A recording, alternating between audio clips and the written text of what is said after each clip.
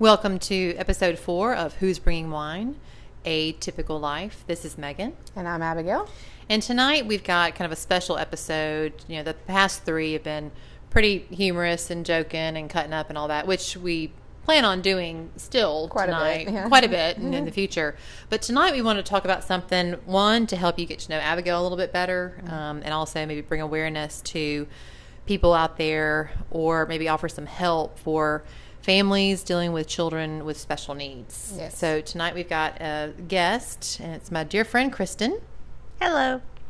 And Kristen is married for 14 years, and she's got 2 boys, and her oldest is actually friends with my son, and he's got special needs. And then Abigail, you want to tell us a little bit about your son? Yeah. So also I'd like to just mention that Kristen and I, have a little bit of different situations in the fact that she's married and I'm a single mom. But in that respect, my ex-husband is very, very, very involved. We split custody, and he goes to every doctor's appointment. He and I make every decision together. It is not a one-sided thing.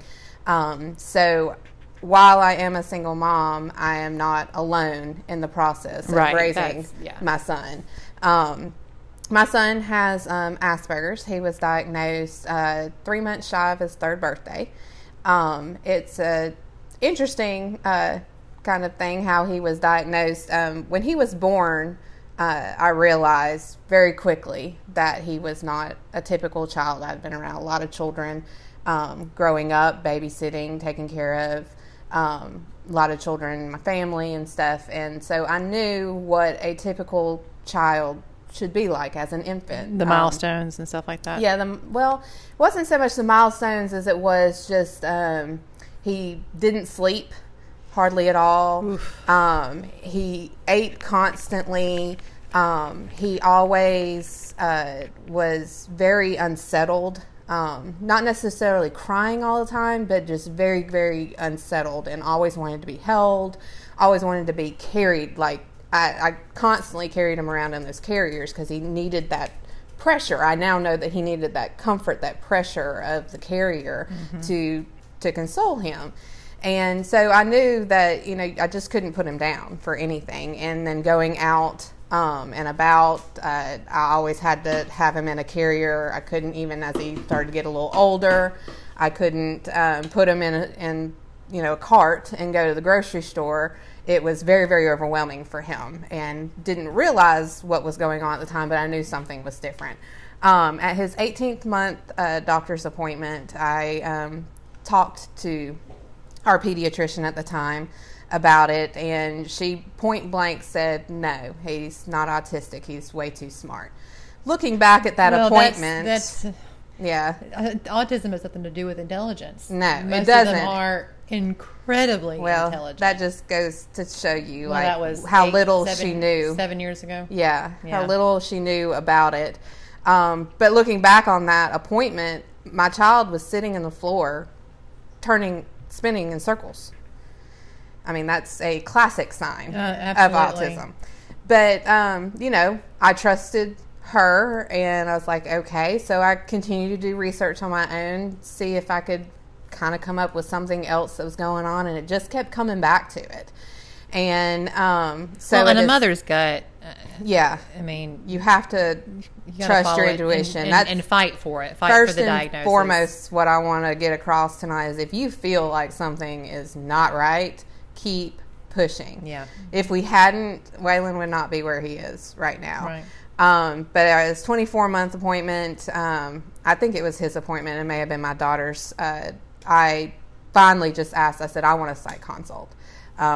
Something is going on here. He had started getting a little bit aggressive. I had a younger daughter. It wasn't a safe environment for her, and we needed help. So we made the appointment for this psychologist. That took like 6 months to get into her. Good grief. Yeah, it's a process. Oh yeah, it when you have to get in with the specialist, you think, okay, finally we're making some progress, and then it may be January, and they say, okay, we'll see you in July, and then it's 6 more months of not knowing. Right. And so she evaluated him, and she said, yes, I do believe that he has Asperger's. And she said, but I don't specialize in that. I would like to send you to somebody that does specialize in it just to make sure.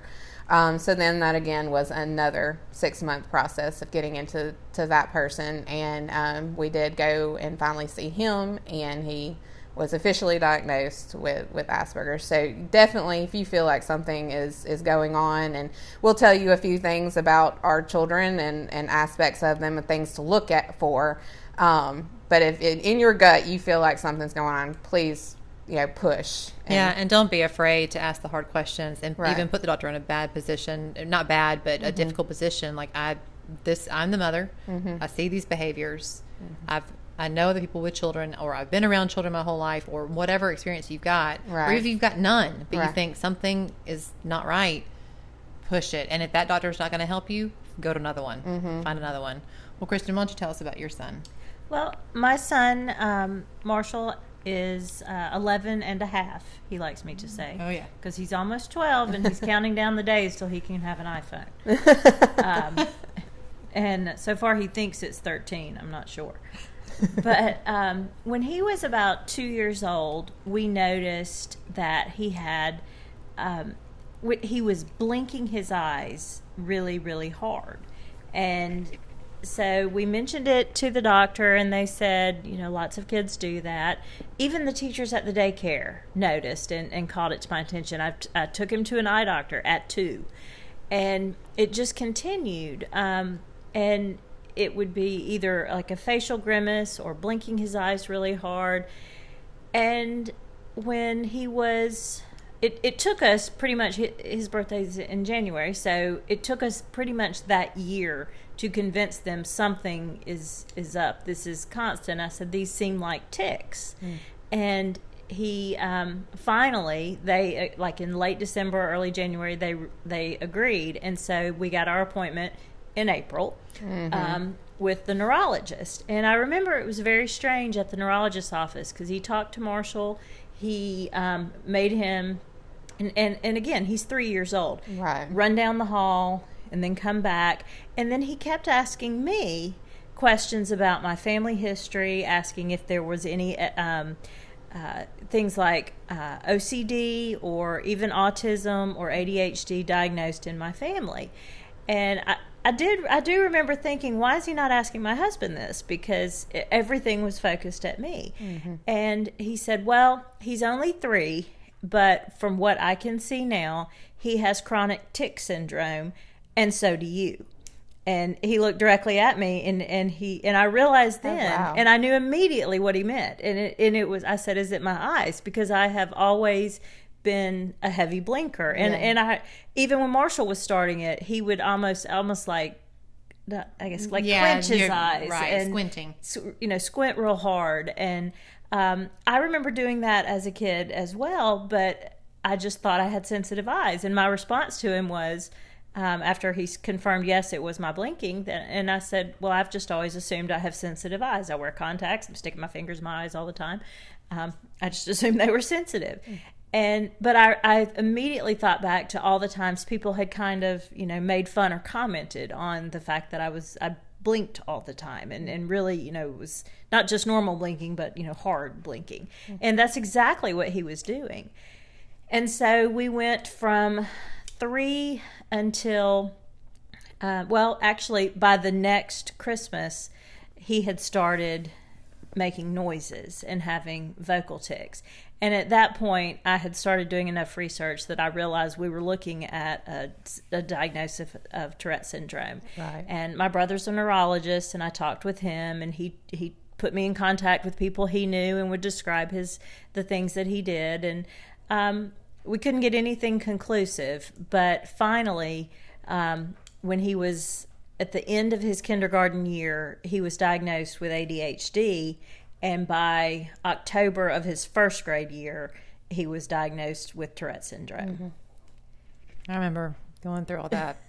Well, and and they say Tourette syndrome, and everybody immediately thinks, "Oh my God, my kid is going to start just spouting out profanities and swearing all the time." Well, I'd be interested for you to kind of talk about the statistics of it, because even in conversation, I know we talked a little bit before we started recording about how the vocal, the expletive language, the swearing. Yeah, just say it how it is. They just think that's what it is, and it's not. It's such a small percentage. But even a coworker of mine who has listened to our podcast and is always asking me about it and how things are going, he said, what's the next topic about? And it's funny that it's a guy, because he's married with a toddler, and he loves the show. So yay! Some of us married people like your show too. Well, no, but just for a guy. They're living vicariously through us. But he even said he's kind of made fun of Tourette's a little bit, not in a derogatory way, but like, I said what the topic was going to be, and then I said we've got a friend that's going to come on whose son has Tourette's, and blah blah blah. And he was like, he does? Like, is he like, I was like, you're going to have to listen to the episode because you're so uninformed. Well, I mean, that's how it is, like, portrayed on movies. Yeah. It's how it's depicted, and it is made fun of in movies, as a funny type thing. In reality, less than 10% of Tourette's patients have what is known as coprolalia. And I can never say that word. I did it. Yay. But, I mean, it's less than 10% have the swearing tick. Now, they may have echolalia, which my son does, which he will sometimes repeat the last thing he's heard. That's huge in the autism world as well. Waylon also does. He repeats things until you respond to what he is saying. He will say it over and over and over until you respond. My godson, who is, on the spectrum, and you would never know it now when you met him, because it's amazing what therapies can do. But that was a big key when he was younger. When he was nonverbal for a long time. It took him a while to talk, and then when he did talk, it was just the constant echolalia. So, and what I learned is that, like, what I had, or I guess have, because the more I talk about it, the more I blink, is chronic tic disorder. But what, my son's is different, because his is actual Tourette syndrome. And that means you have to have both motor and vocal tics together and I'm trying to remember, I believe it's a year. Okay. And by the time he got the diagnosis, he had both for about 3 years. Okay. So we had definitely been through that. So we're going to talk about a little bit of facts about each of these different disorders. They're both neurological disorders. So as far as I know, there's a lot of controversy out there as far as, autism goes and where it comes from and stemming from, vaccines or this, that, and the other. All I know is that my son was born with it. 100%. He did not get it from anywhere. This is a neurological disorder that he has, and in a lot of ways I'm grateful for it, because it is who he is. He is a very, very special child. He's funny, he's loving. A lot of people think that autistic kids don't want friends, because they are kind of closed off and they are kind of off in their own little world, but that is so wrong. He wants nothing more than to have friends that will talk to him. Well, and from the outsider's perspective, as a friend's perspective, with the child, that is typical to get a hug from Waylon, or a recognition from him, feels better than anything in the world. I mean, there's a couple instances. One, just standing in your kitchen, and he just walked up to me. He had been spinning, walked up and put his hand on my stomach, and then just walked around my body with his hand around my waist. Just first time he ever touched me. Right. And then at the pool this summer. When I latched on to you. He was kind of, flailing a bit. I'm like, if you need me, you can reach. And he just lunged right forward and was latched on, and it there really is no greater feeling. I mean, of course it feels great when your kids love on you, but to know a child struggles with that, to know, and you see the affection is there. It's just going to come out in a different way. And the thing with Waylon is it takes a while for him to trust you. You have to be around. You have to build that relationship with him. But once he does, you are as good as gold. Like, you are in and forever. Like, you're his. Yeah, no, he's wonderful. So, I know, autism is a spectrum. You go from the very, very hard, non-verbal, non-motor skill side of things to the very, intelligent. Well, they're all intelligent, but the ones that are very capable of doing things. Well, the ones that are in like the doctor, the good doctor, the show, right? The show Atypical. I mean, right. TV's doing a better job of showing it, but they're really just showing the pretty high functioning. The high functioning side of it. And that's what Waylon has. He's very high functioning. The difference in Asperger's and autism is their language skills and their intellect. And when I say language, it doesn't necessarily mean speaking language, because Waylon didn't talk right off the bat, and that was one of our cues that he may be autistic. But it wasn't that. It was just he has an issue with getting brain to mouth. It wasn't what was in his brain. It was just getting it out the mouth. His language is at a 5th grade level, and he's in 2nd grade right now. Words come out of his mouth that you're like, whoa, an 8-year-old should not know that word. Not only does he know the word, he knows the definition of the word and how to use it properly. So he knew these words and could read at a very young age, but just wasn't verbalizing that stuff. So that was my godson too, to the point that the doctor said, you're going to have to like hide books. Right. Yeah, because he's gonna. Yeah, you don't want them seeing certain things at a young age because they understand it. That's the thing. It's like they have this different part of the brain. It's right. It's amazing. Mm-hmm. But so and Waylon is in a typical classroom. He has about a staff of about 10 that deal with him on a daily basis. Which is an amazing school system. Yes. We're very lucky. We are very lucky. We do have an amazing school system. With any special needs, just to let you know this, before age 3, you go through the state.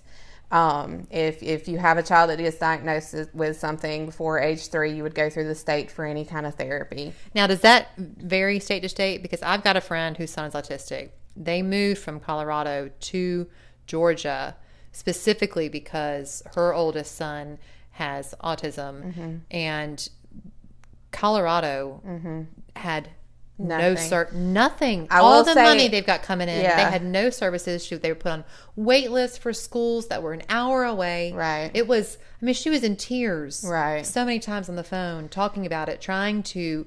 I mean, I've never seen a woman research so hard and so steadily. And luckily, her wonderful husband, who can work really from wherever with the type IT job thing. I don't even know what he does. He's too smart for me. Really. But it took them, I think, 2 years to get down here. But where her son is now in the Georgia school system that they're in, compared to what was going on in Colorado, it is, he's a completely different kid. Right. It is amazing. And the 3-year-old thing is across the board in every state. Okay. Now, every state has different, programs that they offer. Alabama, I will say, is at the top of their special needs. They are on it when it comes to special needs children. Granted, Waylon was diagnosed very close to age 3, so basically the state just did their evaluation, said, yes, we agree with your diagnosis, and they helped us get started with the school system. So once they're 3 years old, they go into the school system. And Waylon started with the preschool and got therapies within the school, but also we were doing therapy outside of the school as well to double up on him. And we were doing OT and speech and behavioral therapy, and just kind of started as strong as we could with him to get him going.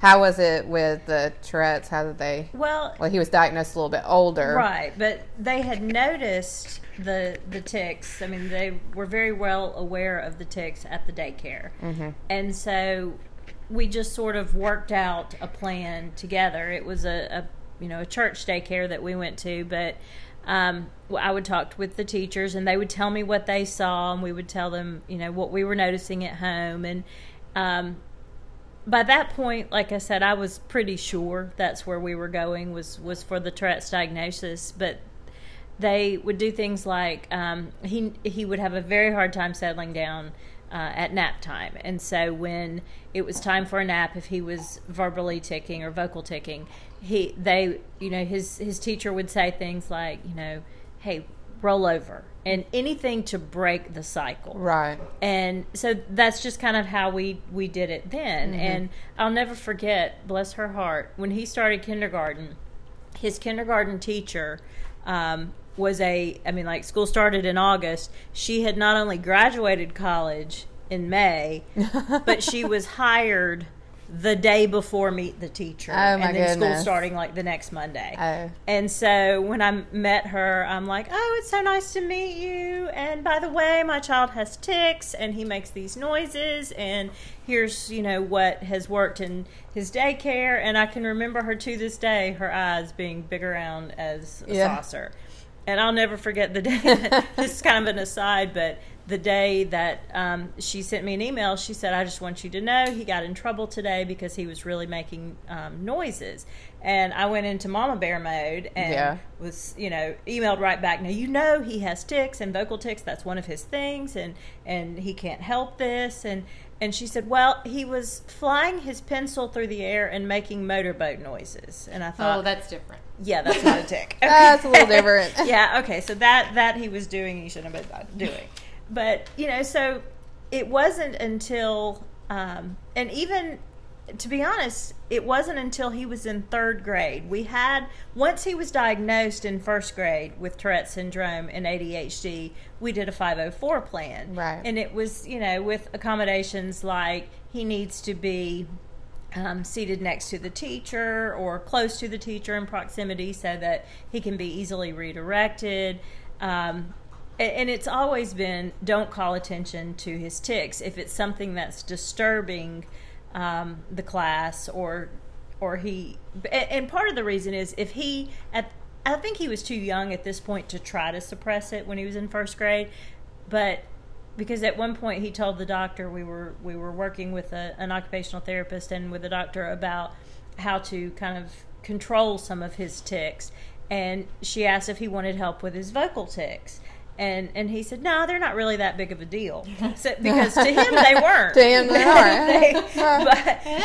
I was thinking, okay, I'm not sure how to bring this up, so we just went with that. But things like if he needs to sit outside the classroom, they were letting them sit in the hall to do their reading or things like that. So we could do, because intellectually it had not affected him. He's not, he's on grade level or above grade level in everything he does.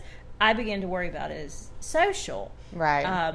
Because he was fully aware of the social instances and issues around. Mm-hmm. And when he, let me think, when he was in third grade, he'd always had a bit of a speech issue, like, instead of saying, it's raining outside, he would pronounce it waning outside. Mm-hmm.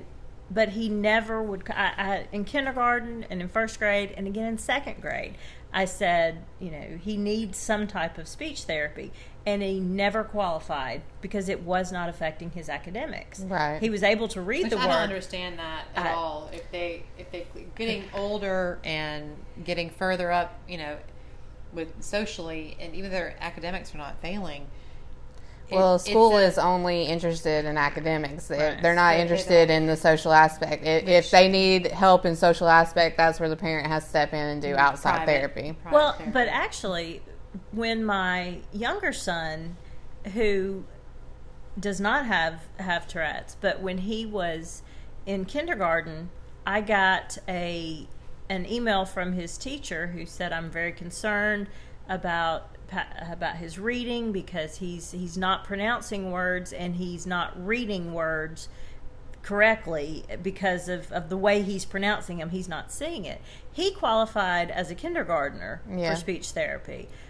Where my older that affected son, his academics. Because it was affecting his academics, but because it didn't affect Marshall's academics. Yeah.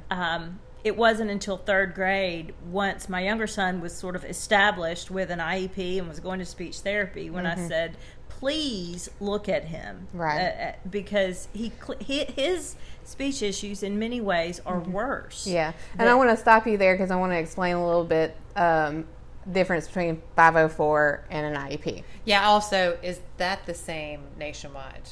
Or is that... I do not know. All I can speak for is Alabama. So I'm not sure if it is. I think it is. Okay. But a 504 is when a child needs help within the classroom, which is just special accommodations. Right. They're not taken out of the classroom for any reason. Like they longer just, length of time for test taking? Right. Or just near the teacher so that he can be redirected. You generally see that with like ADHD Right. or ADD. Right. An IEP is an individual education plan, which means that they have a special plan for their school day, which is what Waylon has. Okay. It means that they are taken out for speech therapies, occupational therapies, behavioral therapies. They are taken out of the classroom if they, are having an episode that they need to be, taken out to another room. Waylon is taken out for all testing, just about. So it is where they have to go. Their day on a day-to-day basis is different from the typical child. Okay. Now, in our case, we didn't get the IEP until he qualified for speech. And that's because they had to take him out of the classroom. Because with Tourette's, it still falls either under OHI for other health impaired. Because Tourette's doesn't have academics. Some people it does. Right. If the tics are like involving their hands, they're not able to write or things. But in his case, it did not take him out of the classroom, but the speech therapy did. So in dealing with the speech therapy, the IEP for speech therapy, then we added in things like if he needs to leave the room, or if it's motor tics that are bad, which are muscle movements, then it needs to be allowed to get up and walk around the room. Correct. Or and other than the motorboat with the pencil incident, he's been really good about not using it, but it's sort of as an excuse, because I swear I think he's smart enough to think, yeah, I might be able to get out of something. Yeah, and I had kept from him the coprolalia tic, because he's also occasionally trying out words to see what the reaction is, and I thought as soon as he knows what that is, he might try that out. Right. Oh my gosh, you're so right. That would be fun. Like what? I didn't. It's not on purpose. Yeah. So what I can't told help him it. is I can tell when something's a tic and when he's doing it. Right. And sometimes he's just doing it. But Right. when he's doing, he finally this year found out about coprolalia, because he finally read a book where the main character has Tourette's, and he asked me, why is this kid cussing all the time, or why are people asking him if he cusses all the time? And I thought, I've made it 11 and a half years. I had to explain this, but I guess now the gig is up. And so I just told him, and I could see the glint in his eye, and he said, you mean he can cuss whenever he wants to and not get in trouble? Yeah. And I said, but you don't have that. And that's when I started throwing facts at him. Less than 10% of patients have, you don't have that, and I could tell if you did. And because my thing is, if he uses it in context and correctly, it's not a tick. It's not a tick. No, exactly. The whole key word is it's used inappropriately. Right. But he had with his IEP, he had accommodations that for the speech, but also, like you said, with testing. Yeah. There was a time when we got a call where they had told us that his tics were just so bad during the test that not only were they affecting him, because if he tries to stifle them, then that's all he focuses on. It's Right. like it gives him anxiety? it does, but it's like, think about it, if you have an itch. And you're thinking, trying not I can't to scratch itch. it. I can't scratch it. That's all you can think about. Yeah. And so if he's focusing on that, he can't focus on anything else.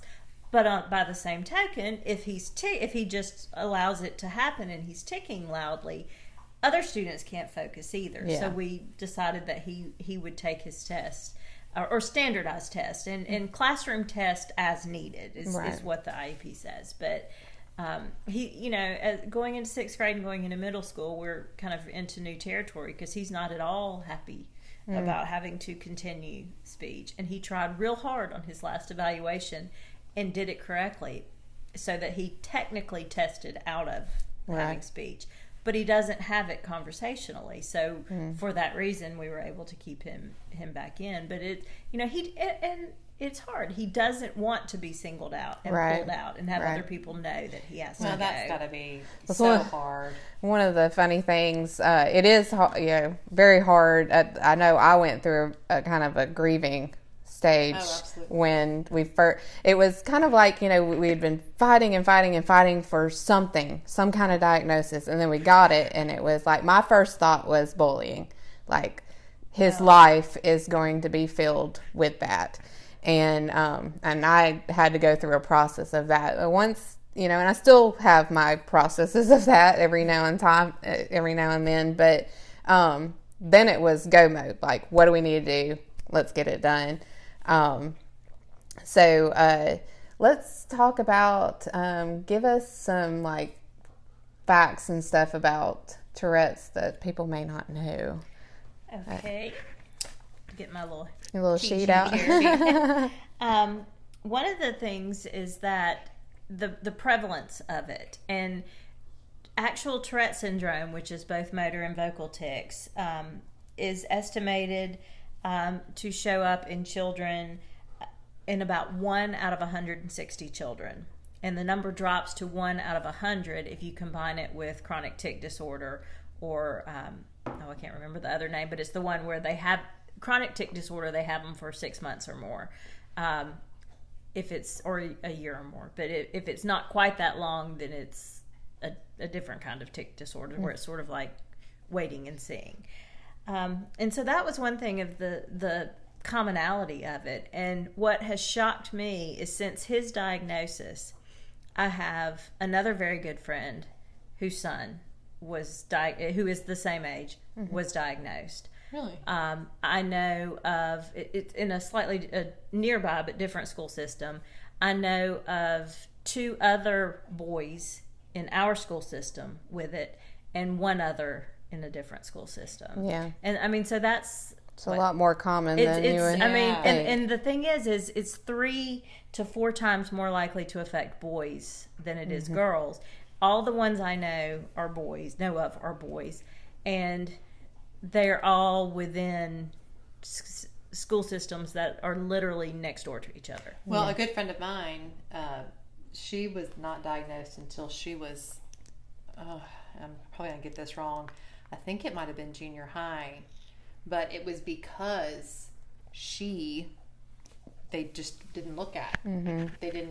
They didn't go there initially because it is so much more prevalent in boys that it took longer for her to be diagnosed. But it started off with the tics, just little tics, and that really is what it is. She probably could correct me, but I mean, now as an adult, she's figured out medications for it, and and it's not. And it's kind of the same thing with autism. You see a lot more boys diagnosed than girls, and a lot of times it's because girls. It's not as strong. Their outward signs are not as strong. So if they're not, severe autism, it's not as prevalent. It's not as noticeable, and it's also thrown off as they're just a girl, and the way their emotions and that sort of thing.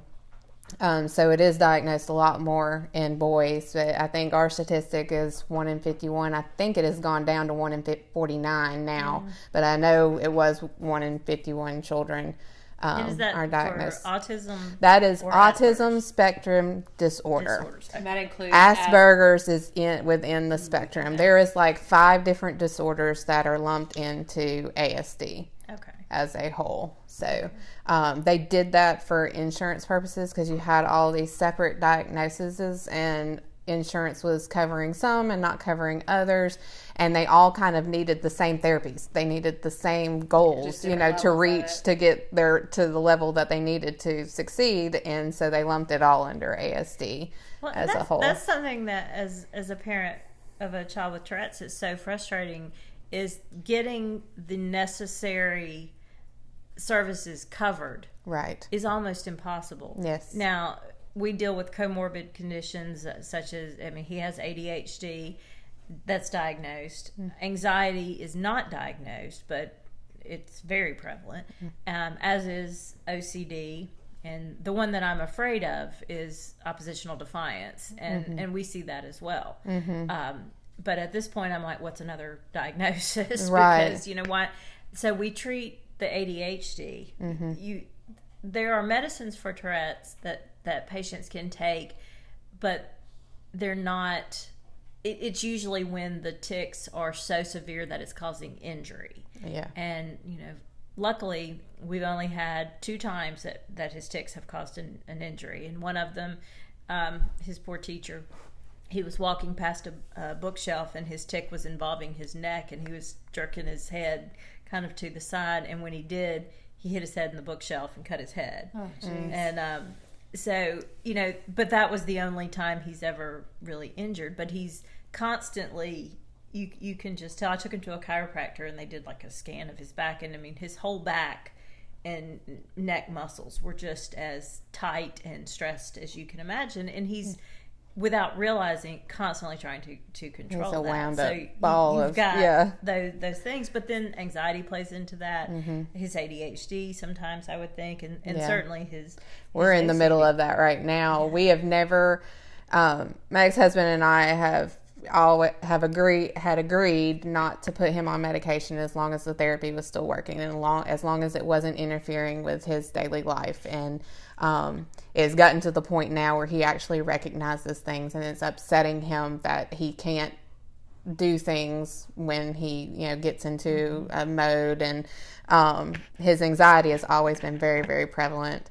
And so we just recently took him to a psychiatrist, and he was diagnosed with ADD, which, if you don't know the difference between ADD and ADHD, it's just the hyper part is taken out of it. He's not hyper.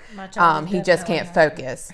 He has a hard time focusing when there's other things going on around him. And that's when the spinning starts. It's like, if you could see my child, he's like an ice skater. Like, he can spin. It's not fast. like anything I've ever seen in my life. He doesn't get dizzy. He doesn't Doesn't spin anything. as fast. He doesn't fall, but it is like an Olympic skater on the ice. And then he just walks away. Like nothing. Like nothing happened. But when he's doing that, he's constantly talking, and that's how he's thinking. It's almost like he has to do something else in order for him to be able to focus on his brain and what his brain is thinking. And he'll get up, and that's part of his IEP, and why he has to take his test outside of the classroom, is when he can't focus and there's things going on around him. And it could be as simple as a clock ticking. It could be as quiet as a mouse in the room, but if the clock is ticking, he automatically goes to that. Or a bird chirping outside the room. I have ADD. Yeah. I don't have ADHD. Right. I can, not on the spinning level, but I can relate to that. Yeah. If it's too quiet or something, I've got to focus. Mm-hmm. It could be the sound of the air conditioner. Yeah. It could be a clock ticking. Right. It could be water dripping. It could be whatever. There is nothing else on the planet except for that noise. Right. And I'm done. I can't. And see, that's ADD. The spinning, in order for him to cope with the ADD, is part of his Asperger's. So, he'll be taking a test and all of a sudden get up in the middle of the room and start spinning. Well, that distracts everybody else. So that's why he has to be taken out of the classroom for those types of things. One thing we found is that through elementary school, because, and our situation may be unique in that our school was sort of small, so the kids all knew each other throughout all of this. They eventually just figured it out, and and there were a few times that when they would say, "Why do you do that?" and he would just say, "I can't help it." And I'll never forget, my nephew one time said to him, "I really wish you'd be quiet and stop making those noises." And he says, "Look, I've got to live with it, so you just have to deal with it." So, but in that aspect, he has been in school. He was in school for, I guess, 6 years, including kindergarten, with kids who then learned about it, and those on the same sports teams with him learned about it. And we've only had a few instances where people were not understanding. I can think of one or two kids who would actively make fun of him, and we'd have some issues with substitute teachers sometimes. And so we had been so fortunate; it really never was an issue, Right. Well, and up until Marshall has now. They are not in school together anymore, but David was always very aware. Well, and that's true. Your son was almost, like he was the bodyguard.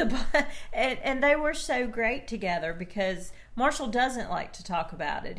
He gets defensive about it, and I try to say, look, this is our life. This is what it is. Well, was it 2 years ago that we did the little interview thing? Yes. So Kristen had this idea, and it was such a great idea.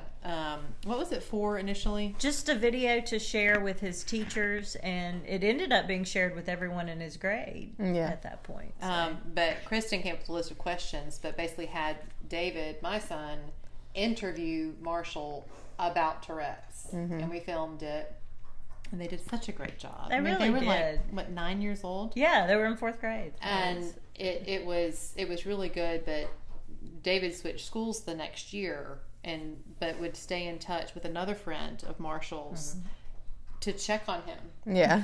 And make sure that things were going okay. Yeah. And if I talked to Kristen and heard a story, whatever, I would say to David. David would text the other friend, "Hey," or he would. I'm on this. Right. Because Who's my messing child with is my certainly friend? not going to tell me when something goes on. I No, would but always if- hear about it from the parent of one of his friends. Yeah. Which, at least Marshall's telling his friends about it. But I guess really at this point, I don't know what it's like to live with special needs, but I am lucky that my child has a special place in his heart for special needs. He's always really been compassionate towards them. Even as an infant at the grocery store, if the bag boy had Down syndrome, one in particular, oh my gosh, he couldn't get enough of him. He was reaching out for him every time we went to the grocery store, and just his godbrother, had some issues. Both of y'all, he loves your children. Other friends of mine, my friend over in Atlanta, and I just want to encourage parents of typical kids, teach them kindness and acceptance. Absolutely. It was one thing that I made, because there were so many people in our lives that had special needs, that it was kind of a no-brainer. Yeah. Like, people are different, and doesn't make them Right. bad or anything wrong with them, socially or whatever. But just be kind, Right. and be open. So And just talk to your kids about to special explain it. needs. Well, and that was the thing. David had a lot of questions, and I remember one night we went out to Pablo's for Mexican food. It was right after Marshall's diagnosis, Right. and I had talked to David about this, and he had all these questions, and I said, when we go to dinner, ask Miss Kristen, and he sat there and He did. He Yeah. quizzed me, and why will he make these noises, or why will he do these actions, and and using the example of it's like an itch you can't scratch. Yeah. It's just eventually, or trying not to blink, eventually you're going to do it, and no matter how hard you try. And that's one thing we notice when he comes home from school. He has been focusing on trying to keep it as low key as possible, and because he's a boy and he's 12 or almost 12, and I'm his mom apparently prying into his life. When I ask him questions, he doesn't always want to answer me, so I have to seek out people and be like, Yeah. so, hey, how's it going in the classroom? And a few weeks ago, I actually cornered a friend of ours and who's in one of his classes, and I said, well, are you hearing him ticking? And they've known that he's he has this, and he said sometimes, but it's really not that bad. So he needs, he's able to control it some at school, but then what I can tell is when they're bad and then the tics show up badly at home, that means that he's really been struggling to control it at school, and by the time he gets home, he's exhausted, and he just explodes. That's the same with littlest Waylon. thing. It's like that's a big thing on some of the forums and stuff that I'm on with autistic kids, is they're so trying to control themselves and do the right thing at school that when they get home they just have an hour-long complete meltdown. When you had was a couple weeks ago, that was pretty rough. Well, that's kind of what like triggered us to decide to seek out the psychiatrist and get something for the anxiety, and then he got diagnosed with the ADD as well. And I knew it was complete anxiety. He had been great all summer. We went to meet the teacher. He was fine with that. But at Meet the Teacher, he got to see all these different things that were about to happen. He got moved to, second grades on a completely different side of the school. He obviously was going to have a new teacher. We also learned that day that his instructional support teacher had left, and they had just hired a new one. So he heard that and knew that. So there were a lot of changes that were about to happen. And so, I think it happened, the Meet the Teacher was on Monday and school started on Wednesday, and Tuesday we had a complete meltdown, and it lasted for a couple of hours, and it was all anxiety ridden from the fact that he knew all of this change was about to happen. And he recognized it. And that was the first time that he actually vocalized it to me, that he was feeling anxious and wound up and he couldn't control it. And that's kind of our deciding factor, with medication, was once he started realizing it and therapy wasn't helping anymore, that we needed to go a different route with that. It's kind of funny, though, this past year, in April is Autism Awareness Month, and we always wear our blue on the 2nd. It's Light Up the World Blue Day, and we were all wearing our blue, and we're very open at home about it. We talk about autism all the time. I have an autism awareness sticker on the back of my car. He sees it constantly. But he said to me, he said, well, why are we wearing blue? And so I told him, and he said, well, I wish I was autistic. Then I'd be, then I know everything. And I was like, buddy, you are autistic. And I said, you do know just about everything. And he goes, oh. It was just like, oh, that makes sense. So. Okay. That explains it. It explains it. So it was just so funny to me. I'm like, how does he not know that he has this? That's all we talk about. It's our daily life. But I'd like to also, David is amazing with special needs children. I have a younger daughter. It's 15 months younger than Which Waylon. I want to point out, both of y'all have the very close babies. Yes. And both dealing with the oldest having special needs. I just find it very interesting because my friend in Atlanta also has, I think, a 15-month I think God age knows difference. what he's doing. But the young... 15 months. I'm 17, so... Yeah. Yeah, well, but that younger child comes out is typical and is like, well, your boys fight, but mine are little, gonna kill each other. Yeah, my little girl is probably the biggest blessing to Waylon. She has brought things out in him that no therapist could bring out in him. We couldn't bring out in him. Teachers can't bring out in him. She makes him do things that nobody else can get him to do. And she's almost like the big sister. I've seen her take his hand and direct him. And most people do think she's older. For one, she's super tall. She's already taller than he is. And she's very, very mature. And she's very motherly. She definitely has a mother instinct in her, and almost more motherly to him sometimes than I am. She's always looking out for him. We're in a grocery store and he starts spinning off and is getting too close to something she thinks he's going to hit. She'll pull him back in. I love it. If we're in a crowded area, like we went to Disney this past summer, she constantly had his hand, was watching out for him, making sure that he, wasn't walking away. She's just like his protector. And, at the time when Waylon was 6 months old and a handful, to say the least, and I got pregnant again, it was kind of like, oh my God, how am I going to do this with two babies? Absolutely. But she has been the biggest blessing. I mean, when she was little, she has a huge imagination and loves to play pretend. And with Waylon, you'll see with I don't know if it's with autistic, but I know with Asperger's, everything is very factual. He doesn't see the point in anything that is not real, fiction, not true. Yes, that is not true. Like, why would you even learn anything that's not true? He doesn't like reading fictional books. He doesn't like listening to fictional stories, and pretend was an extremely difficult thing for him as a child because he just couldn't wrap his head around it. He wanted facts. He wanted to learn facts. And but my daughter would make him sit in the floor and play pretend with her. And he didn't have a clue what to do, but she would tell him. She would be like playing with a little baby doll and saying blah blah blah, and he wouldn't know what to do. So she would tell him what to say back with his toy, and she'd feed him this information, teaching him social skills to the point where now he can do it.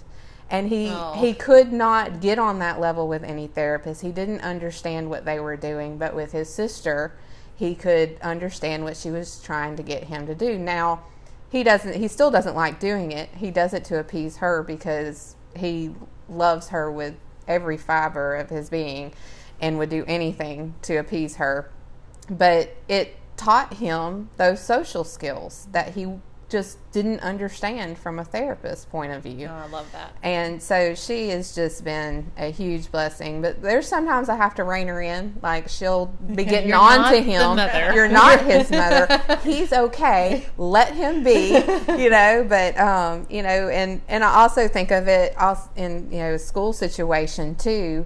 Her being so close and only a grade below him, I feel like she's going to be his protector in school, too. And she's going to make sure everybody knows that's my brother. And, because she's social butterfly. She's got all these friends and knows everybody. And she's very inclusive of him, too. When she has, play date at home, that comes over, she's like, come on, Waylon, let's go. Come play with us. So I feel like she's going to be a huge part of his life. I mean, we were talking in the car the other day, and they were talking about where they're going to live when they grow up. And, Waylon said, and it was funny that Waylon said it, well, I'm going to buy a house and you're going to buy a house right next to me, talking to my daughter, and so that we can see each other every day. And I'm like, if that was only how it was going to work.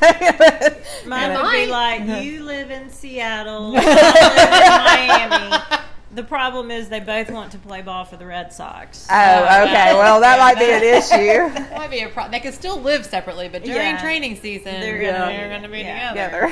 Well, and I coming from a mother whose children fight constantly, and I know two boys. I know it's two boys, and everyone says have kids close together; they'll be best friends. Yeah.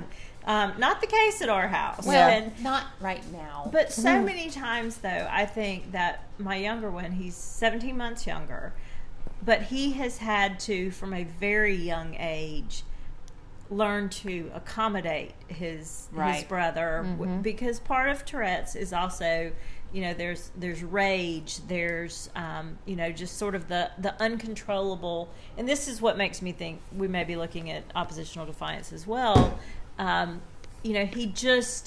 He learned real quick that if he was having a fit and throwing things out of his room, that I was picking them up and putting them away and not giving them back. So instead of throwing his things out of his room, he'd throw his brother's things out of his room. And so from a very young age, Patrick had to learn, and I had to say, he can't help some of what he's doing. You've got to be patient with him. Right. And I don't know, maybe I handled it wrongly, because there's a strong amount of resentment between the two of them right now. But they are vying for almost the same friends, the same. Right. Well, it's tough because David is friends with he both really of is, your with boys. both of them. They have different relationships, but and so they are so close. I worry about him also, and when there are times when I know that what's going on with Marshall and the things he's saying, or the rage and just the things coming out of his mouth, he doesn't mean, and in 10 minutes he's going to be so sorry. But nobody can, I'm thinking, I didn't know anyone could be this mean. I mean, just the things he will pick at to get you. And my husband takes the brunt of it, and then Patrick takes the rest. And for some reason, I'm able, when he tells me, you're the worst mom ever, I'm able to say, okay. I mean, I know you don't mean that, so it's fine. But it really gets at the other two. And my younger one has a really hard time getting past that, and so we deal also with this whole issue of, you know, this sibling rivalry. But in some sense, I think it's so much more. I mean, I had a younger brother, and we didn't get along at all when we were children, and you know, we do now, and it's different that we're adults. And my younger son and his oldest son are the same age. They're 6 months apart, and you know, they are just like this, even though they live in Utah, we live here. Right. They, you know, I mean, they're just so much alike. And so we do get along now. But, you know, there was a lot of times we didn't, but I swear it was never this bad. Yeah. And sometimes I just think, you know, I think my mom cursed me when she said to us one day, "I hope someday you two have children," talking to my brother and me, that fight just as much as you do, then you'll know what it's like. Well, Mom, I know what it's like. Yeah. So, we have a little bit of the same, like, Ori has been always been very understanding of Waylon, and we've always talked very openly about what he has, and when he's in the middle of a meltdown, even as a very small baby, I never had to worry about her. She would back out of the way. She would go off and play on her own and let me tend to Waylon. But as she's gotten older, I've had, you know, it was always very difficult for us to take Waylon places. It was very overwhelming for him. So we shut ourselves in, which was a very hard part for me. I'm very social, and, you know, I ended up, you know, quitting my job to stay home with Waylon because it was too overwhelming to work, and I couldn't put him in any daycares. Nobody would take him because it was, of all the things, he would just scream the entire day, and nobody could control him. We didn't have a diagnosis yet, and so I became a stay-at-home mom, and we just, you know, we couldn't take him anywhere. And when she was a baby, that wasn't affecting her, but as she's gotten older, and the fact that she is so social, she wants to go and do. I mean, she wakes up, comes down those stairs, and says, "What are we doing today?" Absolutely. And we had to start accommodating that, and we had to not hold her back for fear of what Waylon was going to do when we were out and about. And that's just when I had to turn my blinders on and just let Waylon be. And there's, you know, a lot of times that he would have a meltdown in public, and I just have to deal with it and go about my merry way. But we couldn't hold Ori back from doing things just because Waylon couldn't handle it. One of the worst situations for me, and I'm able to, when he's at home and ticking, I could just completely, there are some that I can't ignore just because they're really loud, but for the most part I can, you know, just ignore it. It's just how life is. But I swear one of the worst places for me is church, because they sit with us in church, and then he starts ticking, and I can't focus at all on you know, on the sermon or whatever else is going on, and because I become worried about what other people think. Yeah. And that's been hard to get over. And I have a similar story kind of about church, you know, it being a difficult place, which is so strange to me, because, you know, church should be the one place that you are welcomed with open arms, but so many places it's not that way, and children are viewed as a distraction in church. And I'm gonna let Megan tell kind of her side of the story from her perspective, and then I'll fill in the rest from. Well, it's really how I heard about your story, right, before I even met you or knew you or even had any idea that we would become as good of friends as we are. Right. When I went to the church the first time in my search for finding a new home church and all that, after the service was over, priest took us on a tour of the church, which is a very tiny church that the tour doesn't take more than 10 to 15 minutes. Yeah. Which I love, actually. But went into the Sunday school room, and in this corner of the room, there was the words Waylon Spot. And we noticed it, and it had pillows and surrounded by books and stuff. And our priest told us, he's like, yeah, we've got a family that has a special needs child, who comes to Atrium, and this is his spot. So he can go chill out there if he needs to get away from everybody or everything. Like, that's where he goes, and everybody knows that's his spot. And the church is so small that it's he was the only one that really needed that area. But I just thought, that's so sweet. Like, that's such a nice thing. And then he went on to tell me that for a number of months at that point, maybe longer, that the children's director was hosting a private atrium, and atrium is what we call our Sunday school. It's the program for the kids, that we follow for the children, and was hosting a special one just for him on Fridays.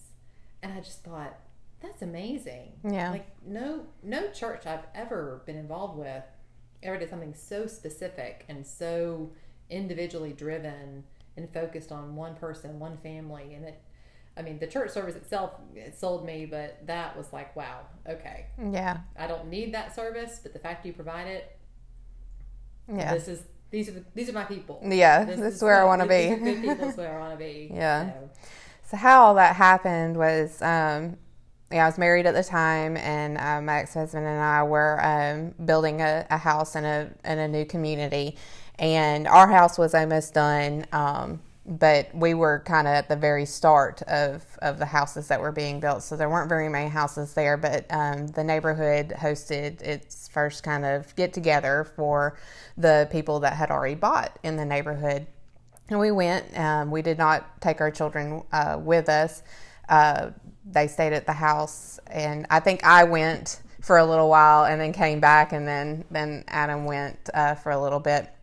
But I met this woman named Lynn there, and she had a teenage daughter, and she overheard me talking about my children and whatnot. So she came over and introduced herself, and her daughter was very interested in babysitting, and so they gave me their number. Lynn gave me her number, and it was just a very simple conversation, but she was very outgoing and very sweet in that conversation, and never mentioned her church or anything like that. So it was probably a couple of weeks later that I really started wanting to focus on finding a church again. My children were getting a little bit older. I grew up in church. It was a very important part of my upbringing, and I wanted to get them in that. But like Kristen said, it was a very difficult place to have a special needs child, especially a very vocal special needs child. So I started that process again, and St. Thomas was a place that I had gone before I had children, and I grew up in a small church, so I wanted that community of a small church, which is very difficult to find in Birmingham. We have all these mega churches here, and you can go for several months and nobody knows you've even been there, and I definitely did not want that. So I started with St. Thomas and looked it up online and started looking through their children's section, and immediately recognized Lynn's name as the children's director. So I picked up the phone and I called her and I said, this is our situation. This is Waylon. This is why we haven't been able to go to church. And she immediately embraced that and said, just come meet me at the church, and let's just show the kids and what we do here. And so I did, and I went and met her, and we went through the church, and Waylon was having a really good day, so he was running through, he played the piano for a minute, and she was showing him the altar and how the service goes and all of that. And after, she met with us for about an hour. We talked about different things in Atrium and how it works, and I was still very standoffish about it. I was like, I just don't think our Atrium for the children is a very quiet place, and I just don't think that he can handle that. And she said, well, let me tell you what I'll do then. She said, every Friday we'll meet up here as long as it's conducive for your schedule and mine, and we'll do Atrium one-on-one until he's comfortable in this environment enough to do it with the other children. And I was just like blown away by that. Now I'm going to cry. Yeah, and holding back the emotions, but it was such an amazing thing at the time. And she met with us for a solid year, every single Friday, to do Atrium with Waylon, and until he was comfortable enough to go in, and then that's when she made him his spot. Because we tried it a couple of Sundays, and he still was just very antsy and a little bit disruptive and stuff, and I was in there with him. And so I came in like one Sunday, and she had just put the sign on the wall that says Waylon's spot, and she had put a pillow down and all these books, and he immediately went to his spot and felt comfortable. Like Felt safe. He felt safe. He had a spot, and he didn't feel like he didn't know what to do in the room. He now knew what to do in the room and where to be. And it was just a very touching thing for her to do, but a church to open themselves up to do such a thing. And now everybody in the church knows who Waylon is, and he runs up and down the aisles, and you'll hear him, and after a song is done, and Are we done? Yeah, are we done yet? And Is it over? But there's so many other children that are running and doing. Babies screaming. There's babies everywhere. That's why I go to the 5 o'clock. So I don't, nobody even pays attention to it anymore, but everybody knows who he is. And the other thing is, he's kind of a flight risk. So, everybody. There he goes. Yeah, you have to keep your eyes on him all the time, which is another thing that Oriana does constantly, is she's always watching where he is and what he's doing. But everybody in that church is too. Like, there have been times that it's like, I'll catch out of the corner of my eye, somebody's going after Waylon, he's headed towards the door, and I don't even have to think about it anymore. I know that when we are in that building, he is safe. Yeah. And it's just an amazing thing. So in all the isolation that I had, I have also had those few people that have stepped up and stepped out and done above and beyond for us. And it's kind of ironic. It's been since my divorce that kind of I have been able to grow and be more social with Waylon. And it's not that Adam was holding me back by any means. I think it's just a stage that we're in, and that I'm more out there and going and doing. Well, you're more outgoing now than you were when I met you. Yeah.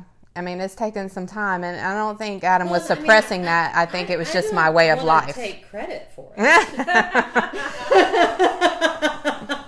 I think it was my way of life. I had gotten stuck in the monotonous, I'm a stay-at-home mom, I do this. But in the 2 years you've been divorced, he is growing. Mm-hmm. He is getting older. He is maturing. We're able to do things, He is improving in his situation. Right. And therapies are working. Yeah. Things are happening, so you're getting just the freedom of his age. Right. It's going to continue to get better and easier as he gets older. Yeah. Because he's maturing too, and it gives you more freedom. Yeah. And that whole story is such a huge part of him and where I am right now, because we moved into that neighborhood. That happened within the first few months of us being there. And then we were only there for 2 years before we got divorced, and we had to sell the house. And I honestly believe the only reason we built that house was to take that step and get me into that place, because that church is what gave me the power to feel like I can do this on my own. Something that I had been wanting to do and thinking about for over a year.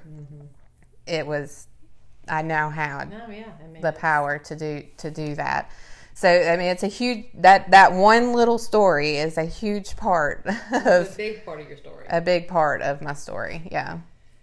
Well, we have gone way over time. Yeah. Way longer than our other podcasts. Our 20 to 15 minute. We'd like to thank Kristen for joining us. Kristen, thank you guys for having me. So much. It's been fun. I'm so glad you came, and I'm so glad you live 2 minutes away. Yeah. Me too. Yeah. But I can coast. I know that you did talk about the Facebook page and Instagram. I don't think we actually did end up plugging it. Okay, so we are official. We've been talking about our Facebook page and Instagram, but I have to tell y'all an honest truth.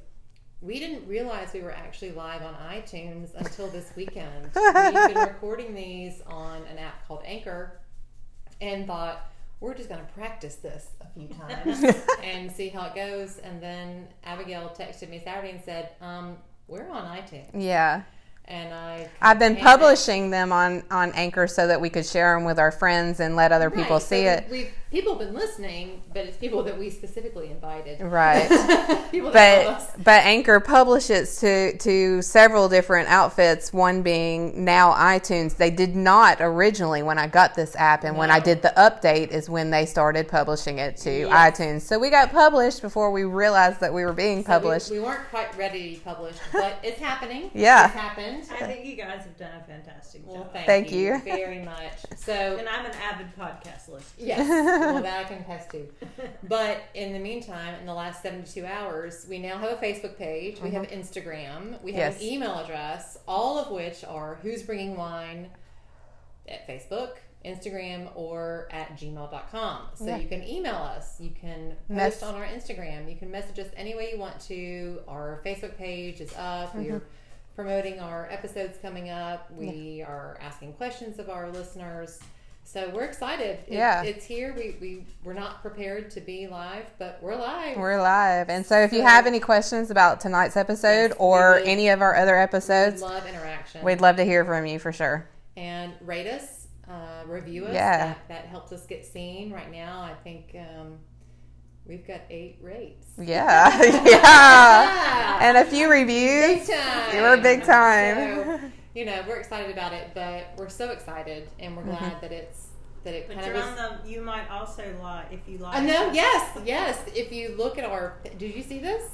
What? If you look at our, you go to our iTunes page, it's like, you scroll the whole way down and said, if you like this, you may also like, we're tied in with My Favorite Murder, which is one of my favorites among other great ones. So, we're big time. We're big time now. So go like all of our pages. Please like it so other people can see us. Yeah, and we appreciate you listening, and we hope you keep listening, and I hope this was informative for you, and we will see you or talk to you next time. Absolutely. Shall we cheers? Let's cheers. We're about at the bottom of our glasses. Yeah. All right. Everybody have a great night. Good Bye. night. Bye. Bye. Hey guys, just to follow up at the very end of the episode, you can tell that Megan and Kristen got a little bit further off in distance and sound, or one of our mics got disconnected. So we apologize for that. We hope you still continue to listen to us and send us questions or anything that you may want to know, and like us on Facebook and Instagram, and you can send us emails as well, and that's all at who'sbringingwine@gmail.com, at Facebook or Instagram. Thank you for listening.